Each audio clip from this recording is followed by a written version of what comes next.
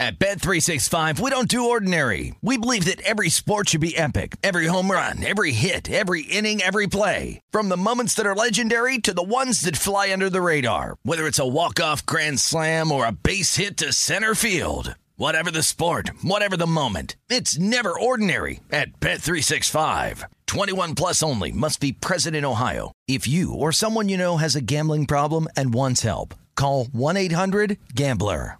Danielle Moody here, host of the Woke AF Daily podcast. We've been with iHeart for a year, and what a year it has been. As we head deeper into 2024 and yet another life-changing election cycle, Woke AF Daily is here to keep you sane and woke. Make Woke AF Daily your podcast destination for 2024 election news and analysis. Listen to Woke AF Daily Season 5 on the iHeartRadio app, Apple Podcasts, or wherever you get your podcasts.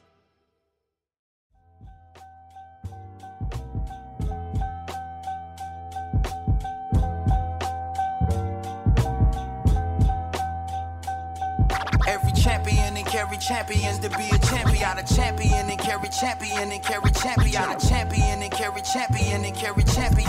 Greatest in sports and entertainment, connected with. In a world we're vulnerable, considered weak.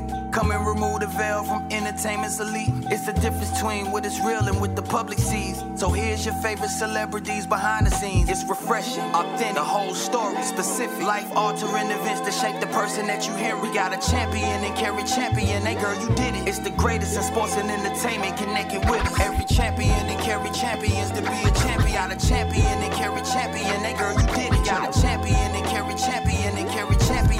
Greatest in sports and entertainment, connected with us. I feel like it's been a long time since I was able to sit and talk with you guys. We taped some episodes ahead of time, which you should not tell anybody, but I was gone covering the Olympics. I did a Olympics update, but this is the first time in a while I've been able to just sit with y'all and see how y'all doing. Today's podcast is interesting because several things have happened.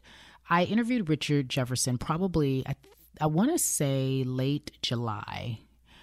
Maybe early July. I mean, I'm putting this all out here so you get the context. Not only did we work together at ESPN, but we also have done some things together afterwards. I worked with him most recently on the Sports Illustrated Awards last year, which was great. And I've just watched him blossom as an analyst, as a host. He really... When people graduate, we say graduate, but when these athletes leave the pros and they come into our world, if you will, as broadcasters, as analysts, it's interesting to see how they adjust and how they figure it out. And Richard really has figured it out.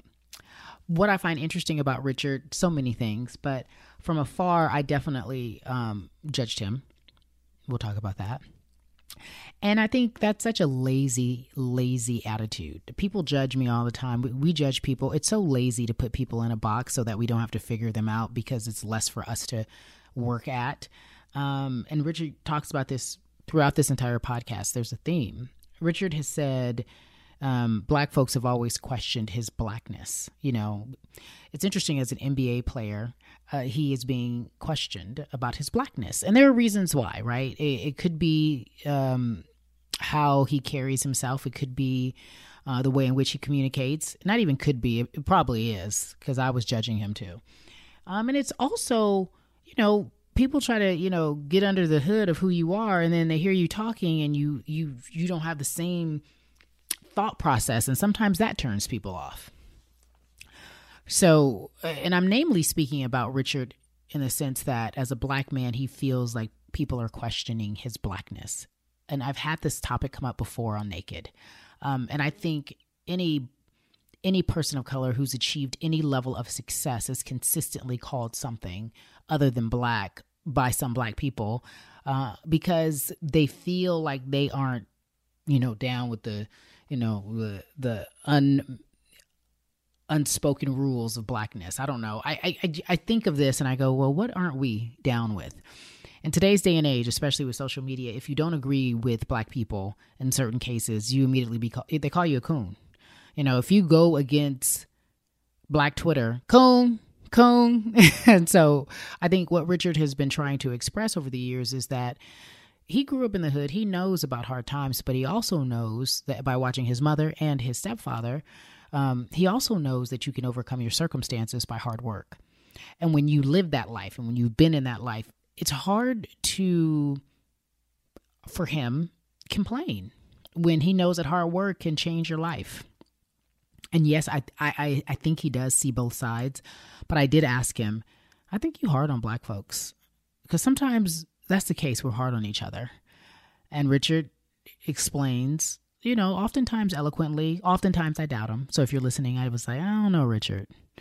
And I'm not to sit up here and bash him. I want you to listen to him because I think, honestly, he's a great guy and he has a great heart. And what he's trying to explain is his experience and his conditioning and what he has come in contact with and what he has dealt with over the years. Sometimes we just don't let people have their own stories. We have to infiltrate their stories with our thoughts and our opinions. And so I want you to sit back, relax, and listen to Richard. The first thing that we got into without too much provocation was, tell me about yourself. How'd you grow up? I was born in 1980, Los Angeles, California. My dad went to Morningside High School in Inglewood. My grandmother still lives in Inglewood.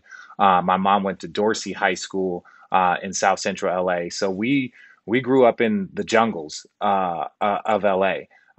Boys in the Hood, Menace to Society, like all the movies, all the things.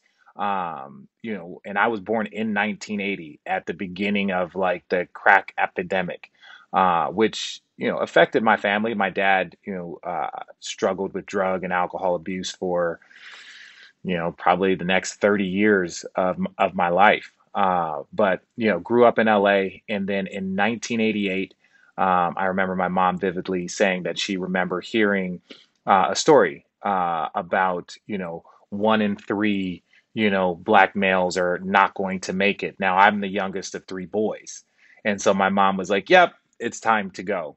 And so we moved with the church. There was about 8 families from a church.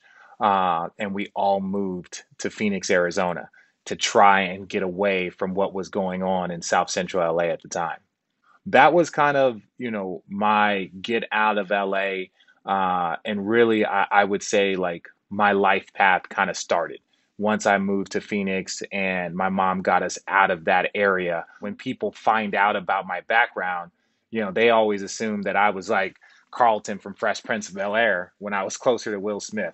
So you'll hear often he is referring to Will Smith, which is kind of funny to me. I don't know why I didn't say, why do you keep referring to Will Smith? Because Will don't know nothing about no struggle no more.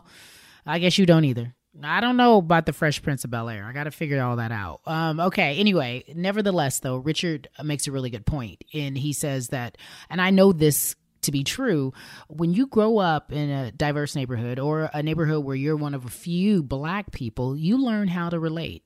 I sometimes say it's a chameleon. You blend in. It becomes a skill set that I like to refer to as adaptability.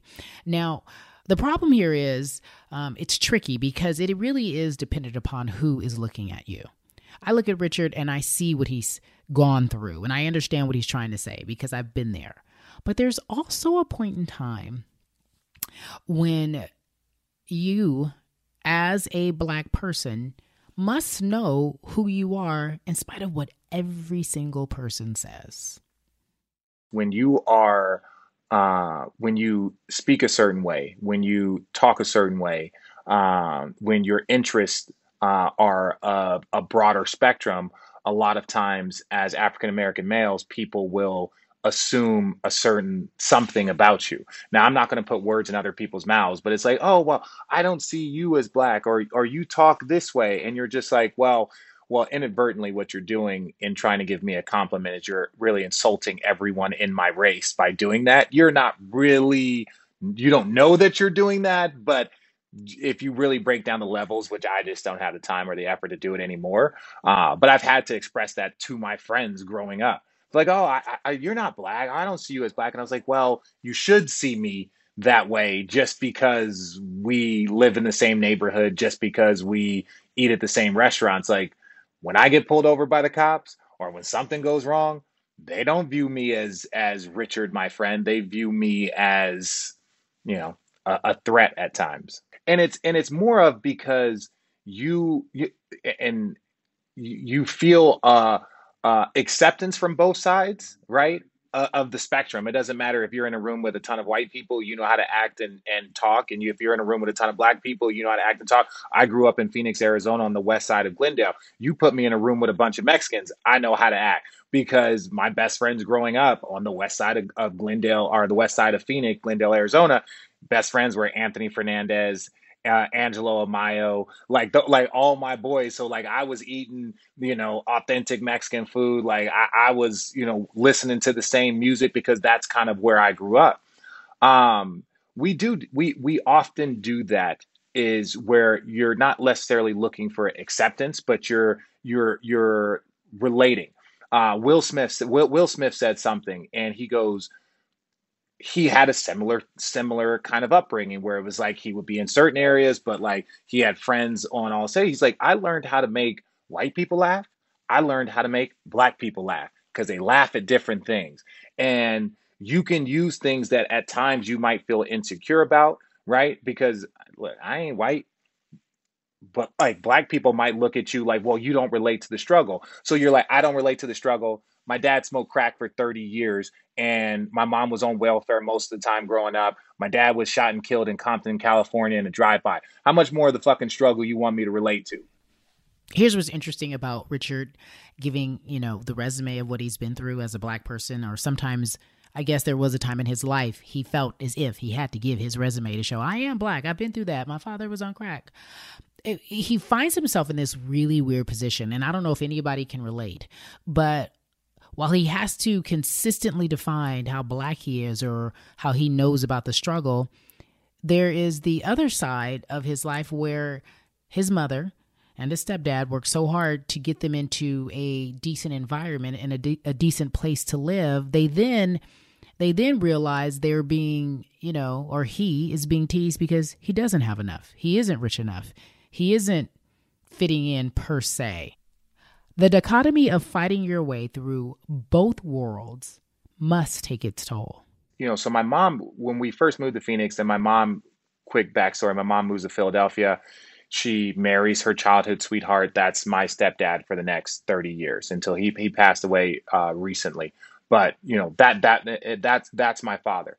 But I think where I realized like I was a little different is that my parents worked really, really hard so that we didn't have to live in that area, but we had the least in the area, if that makes sense, right? It's like my mom was like, hey, we could drive a nice car, you guys can have nicer clothes, but we're going to have to live in a not necessarily so nice area, or we can have beaters and take the bus to school and ride bikes to work, but we're going to live in a nicer area. And my parents chose that.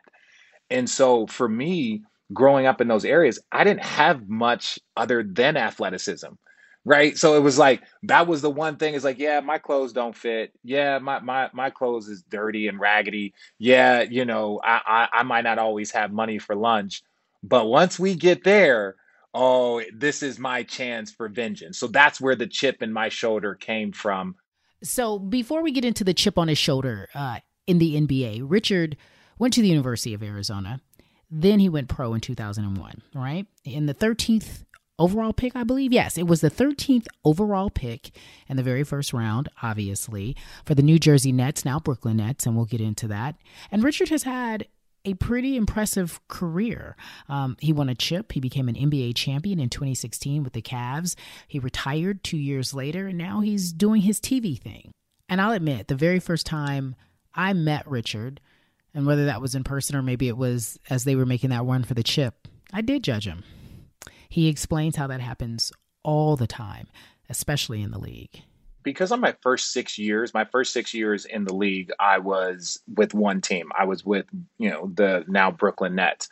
But as I got older and I started to go like 1 year in Utah, 1 year here, 1 year there, all of a sudden people got to know me. And if I had $1 for every new teammate I got, that I was like, I would have never guessed that you were this way, right? Because it's like so many times our interviews with athletes, it's, this and hey, these are the answers. And then you go about your business. I don't talk a lot on the court. I don't hang out with a ton of NBA players.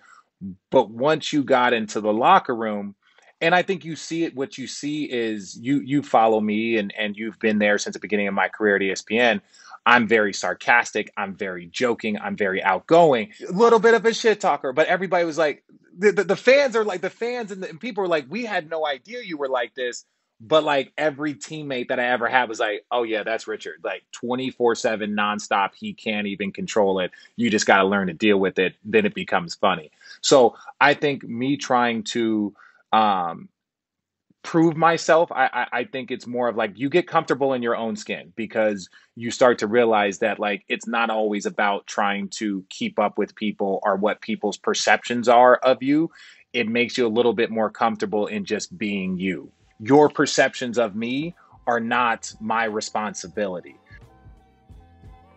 Hey, everybody, stick around. We got to pay some bills. So thank you so much for hanging out with us for this entire episode. When we come back, more with Richard Jefferson.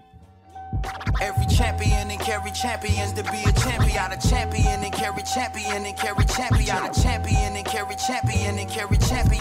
Greatest in sports and entertainment connected with. At Bet365, we don't do ordinary. We believe that every sport should be epic. Every home run, every hit, every inning, every play. From the moments that are legendary to the ones that fly under the radar. Whether it's a walk-off grand slam or a base hit to center field. Whatever the sport, whatever the moment. It's never ordinary at Bet365. 21 plus only. Must be present in Ohio. If you or someone you know has a gambling problem and wants help, call 1-800-GAMBLER. If you love sports and true crime, then there's a new podcast from executive producer Dan Patrick and hosted by me, Jay Harris, that you won't want to miss. Playing Dirty: Sports Scandals. Each week, I'm squeezing the juiciest details from some of the biggest sports scandals ever. I'm talking Marcus Dixon, Olympic gymnastics, Cain Velasquez, salacious Super Bowl-level scandals. Join me on the dark side of sports by listening to Playing Dirty: Sports Scandals on the iHeartRadio app, Apple Podcasts, or wherever you get your podcasts. This is Neil Strauss, host of the Tenderfoot TV true crime podcast, To Live and Die in LA. I'm here to tell you about the new podcast I've been undercover investigating for the last year and a half. It's called To Die For. Here's a clip. All these girls were sent out into the world and they were told, try to meet important men, try to attach yourself to important men. The voice you're hearing is a Russian model agent telling me about spies sent out to seduce men with political power. The war in Ukraine is also being fought by all these girls that are all over important cities. For the first time, a military-trained seduction spy reveals how the Russian government turned sex and love into a deadly weapon. If you want to kill your target, it's easy. You just seduce him, take him somewhere, start having sex, and then he's very vulnerable, so you can kill him easily. To Die For is available now. Listen for free on the iHeartRadio app, Apple Podcasts, or wherever you get your podcasts.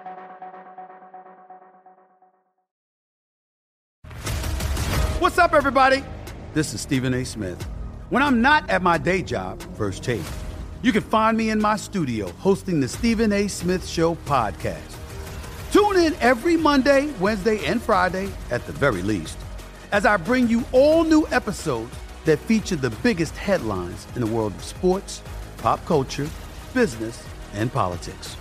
You'll hear my unfiltered opinions on those nauseating Cowboy fans, the chaos in Washington, D.C., and trending topics on social media, as well as my straight shooter interviews with top celebrities and game changers. And I occasionally give out love advice. Yes, it's true. If you want to know my true feelings about something, I'll give it to you straight. So listen to the Stephen A. Smith Show podcast on the iHeartRadio app, Apple Podcasts, or wherever you get your podcast. Every champion and carry champions to be a champion. A champion and carry champion. That girl, you did it. Got a champion and carry champion and carry champion. Greatest in sports and entertainment connected with. Hey, everybody. Welcome back to this episode with Richard Jefferson, my friend. Let's get into it because he's quickly, I know you've noticed, quickly turned into the race analyst as opposed to just the sports analyst. But it's education. Pay attention. So here's what's interesting. And look, this is something that is cultural, and maybe if you are not Black on the outside looking in, you can relate to this, but I think you can. I think every minority group can relate to this. Not being considered authentically Black, and you go through your whole life trying to fit in, but never really just fitting in. You just you're making it through, you're surviving. And Richard has evolved. He's very comfortable, and he knows how people see him and perceive him. And I felt like, especially with me, even when I met him before this podcast and we had a moment to sit and talk, I felt as if he had to lead with the fact that, look, I'm Black. I'm not white. I'm not a Black boy acting white, so don't treat me as such. And I feel as if people do that. I've done that. People have done that because they may feel as if they're not accepted. And now at this point in his life, I had to ask him, like, God, this conversation, you're so intense and you're so passionate and so eloquent, and you've done a lot of research about, what it means to be this type of man in a Black and white world. Are you comfortable, Richard? That was my question. That simple. Are you comfortable? I'm very, very comfortable, right? Because once you've already gone through it, right? Once you've already gone through it your whole life, you know what I'm saying? Like, once you've already done it, I've often learned that, like, those people, like, they don't affect my bank account. They don't affect my happiness. I could have all the acceptance in the world from other people. The only thing that matters to me is what I enjoy doing, where I like to be, where I like to hang out, who I associate with, because that's all that matters. And so I think it shaped me more and making me more comfortable in doing me, doing like what I enjoy, versus there are people that are constantly looking for acceptance. There are people, and you know this, you've seen whether it's Black people trying to act all hoity-toity and you be like, yo, that's not you. Or you've seen Black people trying to act super, super ghetto, trying to hang out on the block, trying to like be cool. And you're like, that ain't you either. You know what I'm saying? And it's like, to me, it's like the more authentic you are with who you are versus trying to fit into a group, those are the stronger people. I look at it as like a tool belt, right? I can sit and have a conversation in one group. I can sit and have a conversation in another group. I don't say that I feel more there's some people that I just feel more comfortable around Black people. There's some people I only feel more comfortable. And this is also across sexual orientations. Oh, I feel more comfortable around gays than I do straight people. And like, these are conversations that go on. One thing that, it takes me back to one of my favorite like movie scenes is in 8 Mile, where Eminem is going at the dude. And he was just like, yeah, Clarence, he comes from a real nice family. And he just goes off on the dude because he's like, yo, he's not one of us. He's not like us. And it's like, wait, just because he comes from a nice family, just because he comes from this, doesn't not make him a part of the culture, doesn't make him any different. So not only is Richard comfortable, there was a time in his life, and I think we all have experienced this. I know I have. I can remember the moment, and you guys bear with me. I can remember the moment when I, quote unquote, grew up in the hood, right? I'm just going to give you the story that you've heard over and over again that so many people tell, but it's true. You grow up in a hood or a not so desirable neighborhood, not necessarily the hood, and you know the moment when you're going to be different from everybody you're around. You remember that moment like it was yesterday. For me, it was a summer night and I was at my grandmother's house. I was supposed to be home when the street lights came on and I was out being fast, hanging out with some neighborhood girls, and they were just hanging with some boys, and all of it felt wrong. I was like, these boys are older than us. I am not supposed to be here. What is going on? I don't like it. And I just turned around and left. And I remember them making fun of me and calling me scary and being like, can you believe her? She's so scary. She's so scary. And I remember thinking, that's my choice. But I was strong enough in that moment, as simple as it may sound right now, thinking about it. Because, when you're a kid, peer pressure is a big deal. But I was strong enough in that moment to be like, something about this doesn't feel right. I don't need to be hanging out real late with some grown boys and I'm a little girl. None of this feels right. And I left. Richard talks about that moment. Not necessarily him hanging out with older boys, but he talks about, forgive me, Richard, he talks about that moment where he knew that he was just going to make different choices. My mom, right? Now I had my dad struggle with drug abuse. My one brother struggled with drug abuse. He was in and out of prison, and he's only 18 months older than me. So it was very easy for me to choose that route because it was my next closest brother. I'm 15, he's 17. Like I could have been running the streets with him. He saw me play when I was a sophomore in high school. Now he's lived in Arizona the whole time. Right now, he's in and out of juvenile hall, prison, stuff like that. But he saw me play when I was a sophomore in high school. So I was 14, 15. He did not see me play again in person till I was a junior in college. Right. So and it was I remember having to go visit him in prison.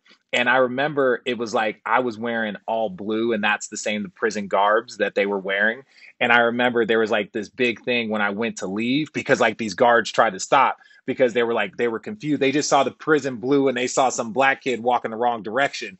And I'll never forget that. But it's different. But I have two brothers that didn't graduate high school, but my mom used the Pell Grant and public service and public money and opportunities and scholarships to go back. She graduated college when I graduated high school. She got her master's right when I was about done with college. And then she got her doctorate in education, right? Strong Black woman. That's my mother. Right. So my mom got her doctorate in education and started teaching at colleges in Arizona. So now look at those two perspectives. I got one dad that struggled with drug abuse for 30 years. And I got a mom that went back when I was her youngest, but I went back when I was in high school and started getting her degrees. So yes, my perspectives and our perspectives are very different. I don't see the world the same way my brother and my dad do. And that shit ain't my fault. I'm not one of them. I'm not one of them. And I mean that from not in a Black standpoint. It's no, I'm not one of you from the sense that my decisions that I make are different, right? How I choose to live my life and what makes me happy. I could have been in the car where my brother stole a car and I was this doesn't seem like a good idea. And while Richard clearly made a decision to be different, as he talks about, he didn't want to be in the car when his brother decided to steal a car. He knew right from wrong. There's a part of me, and you guys can weigh in and tell me what you feel. There's a part of me, though, that hears his frustration and constantly feeling as if he has to prove something to someone. We are the sect, the group of our community that we see things from a different perspective. I feel like there are certain Black people that can see things from a bit of an aerial view. And I don't mean like entertainers. I mean, based off of experience, right? Based off life experiences and life choices where we can look back at people that we grew up with and they might in a way necessarily resent us because you made it out. Right. Or because, well, why do you think you're special? And what do you do? We're one of the few communities that will actually uplift or that will actually, not almost say tear down is not the right word, but will questions people's success. Right. We don't constantly applaud that success. We don't there can be criticisms of your education and how you speak and how you go about things, making it seem oh, you're not trying to be Black because you do this or you behave this way. And it's no, that couldn't be any further from the truth. It looks very, what you know about that? That's what it looks like. Just when you're with kids or something, and you kind of look at them, it's man, you don't know nothing about that, man. Sit down. You what you talking about? And it's not in a condescending way. It's very are you just acting or do you really, you know what I'm saying? Because so much time, to know about a person is one, to see them as they are, but also to know where they came from to see them as they are. Right. It's you can look at me and say oh, well, look at what he's done. Look at this. He's accomplished this. He's done this. But if you truly know my backstory and where I came from and forks in the roads and decisions and things that I've had to make, you will look at me differently because that's just the truth. And I think our culture probably more so than others. Right. There's not a lot of success stories of rednecks, no disrespect, making it out of the trailer park. That story ain't. And there's tons of them. They don't tell that story. That's what I'm saying. There's tons of them where there's the pretty girl or the guy athlete that grew up in a trailer park.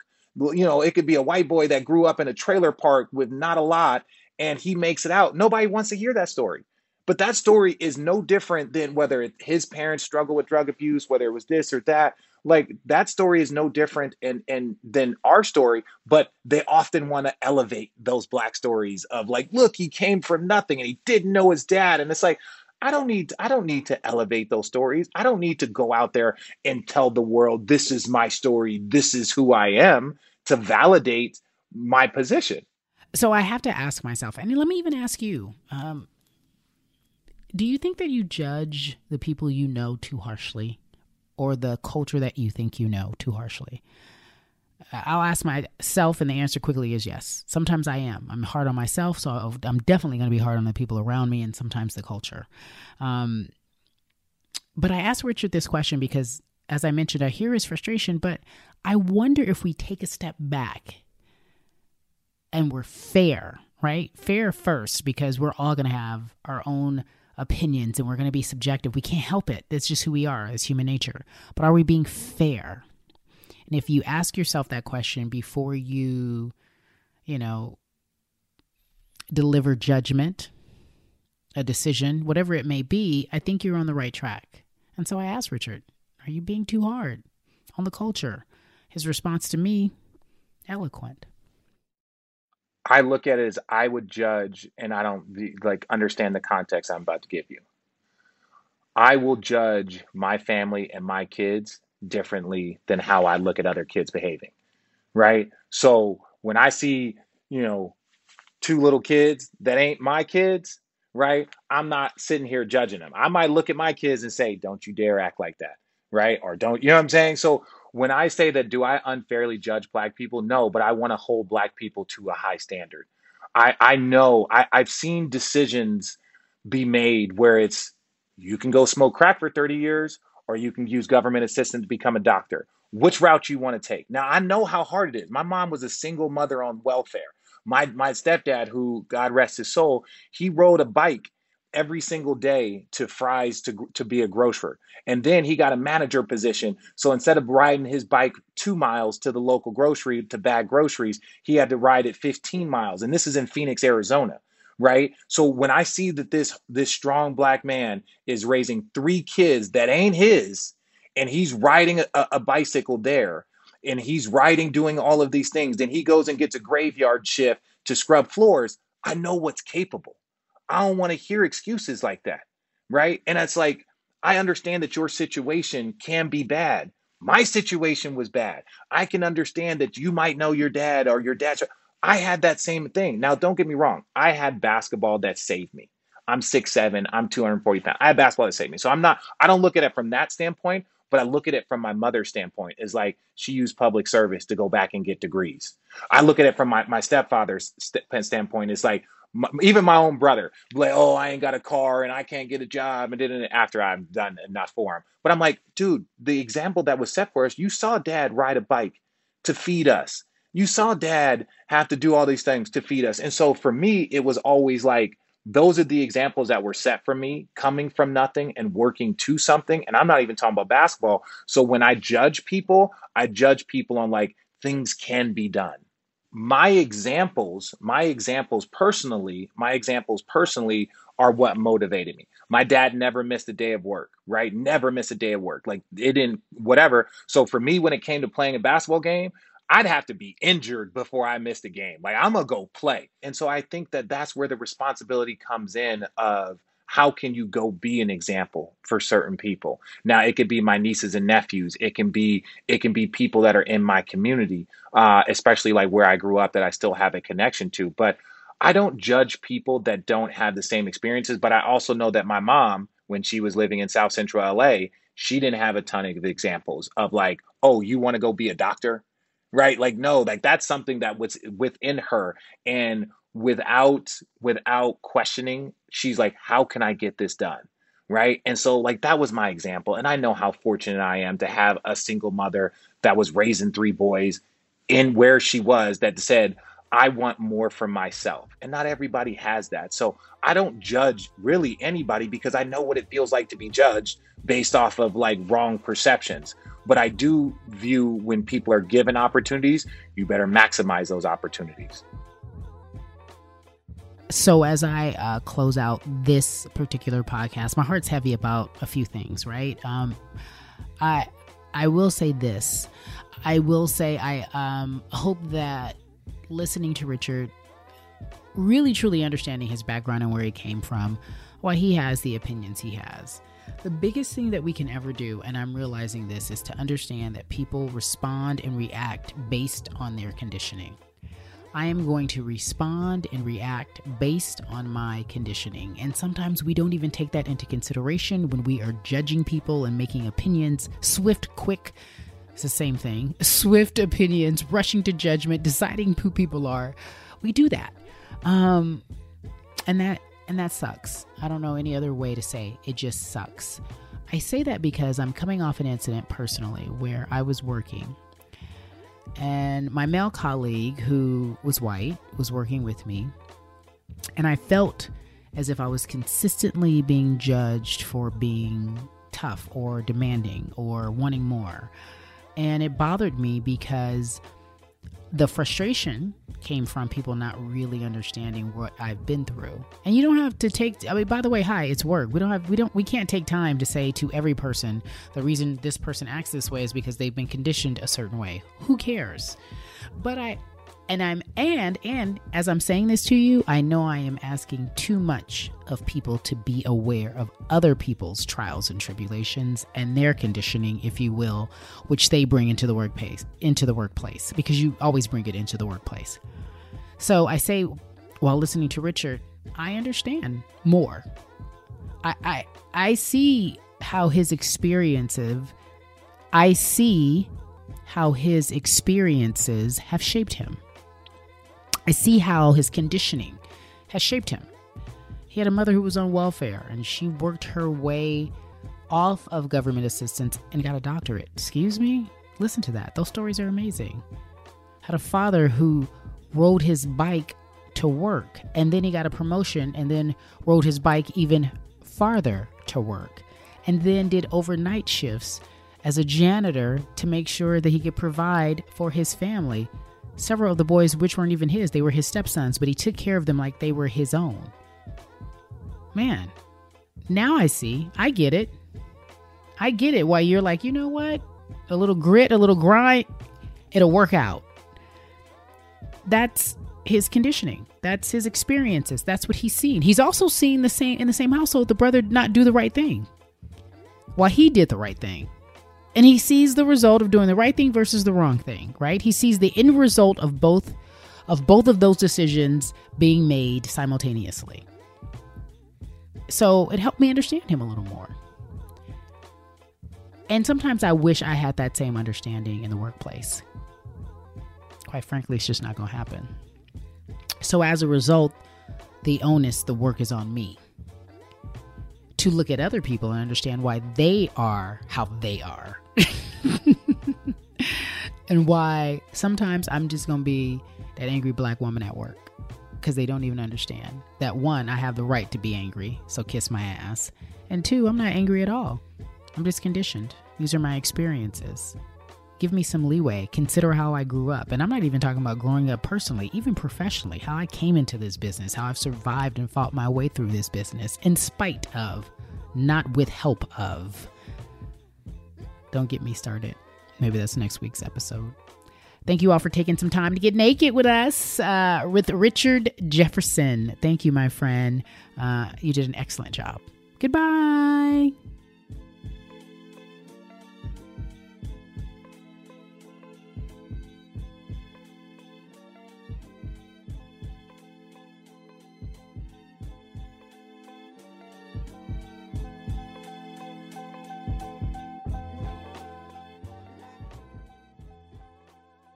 At Bet365, we don't do ordinary. We believe that every sport should be epic. Every home run, every hit, every inning, every play. From the moments that are legendary to the ones that fly under the radar. Whether it's a walk-off grand slam or a base hit to center field. Whatever the sport, whatever the moment. It's never ordinary at Bet365. 21 plus only. Must be present in Ohio. If you or someone you know has a gambling problem and wants help, call 1-800-GAMBLER. Oh, hi, I'm Rachel Zoe, and my podcast, Climbing in Heels, is back and better than ever. You might know me from the Rachel Zoe Project, or perhaps from my work as a celebrity stylist. And guess what? I'm still just as obsessed with all things fashion, beauty, and business. Climbing in Heels is all about celebrating the stories of extraordinary women, and this season is here to bring you a weekly dose of glamour, inspiration, and fun. Listen to Climbing in Heels every Friday on the iHeartRadio app, Apple Podcasts, or wherever you get your podcasts.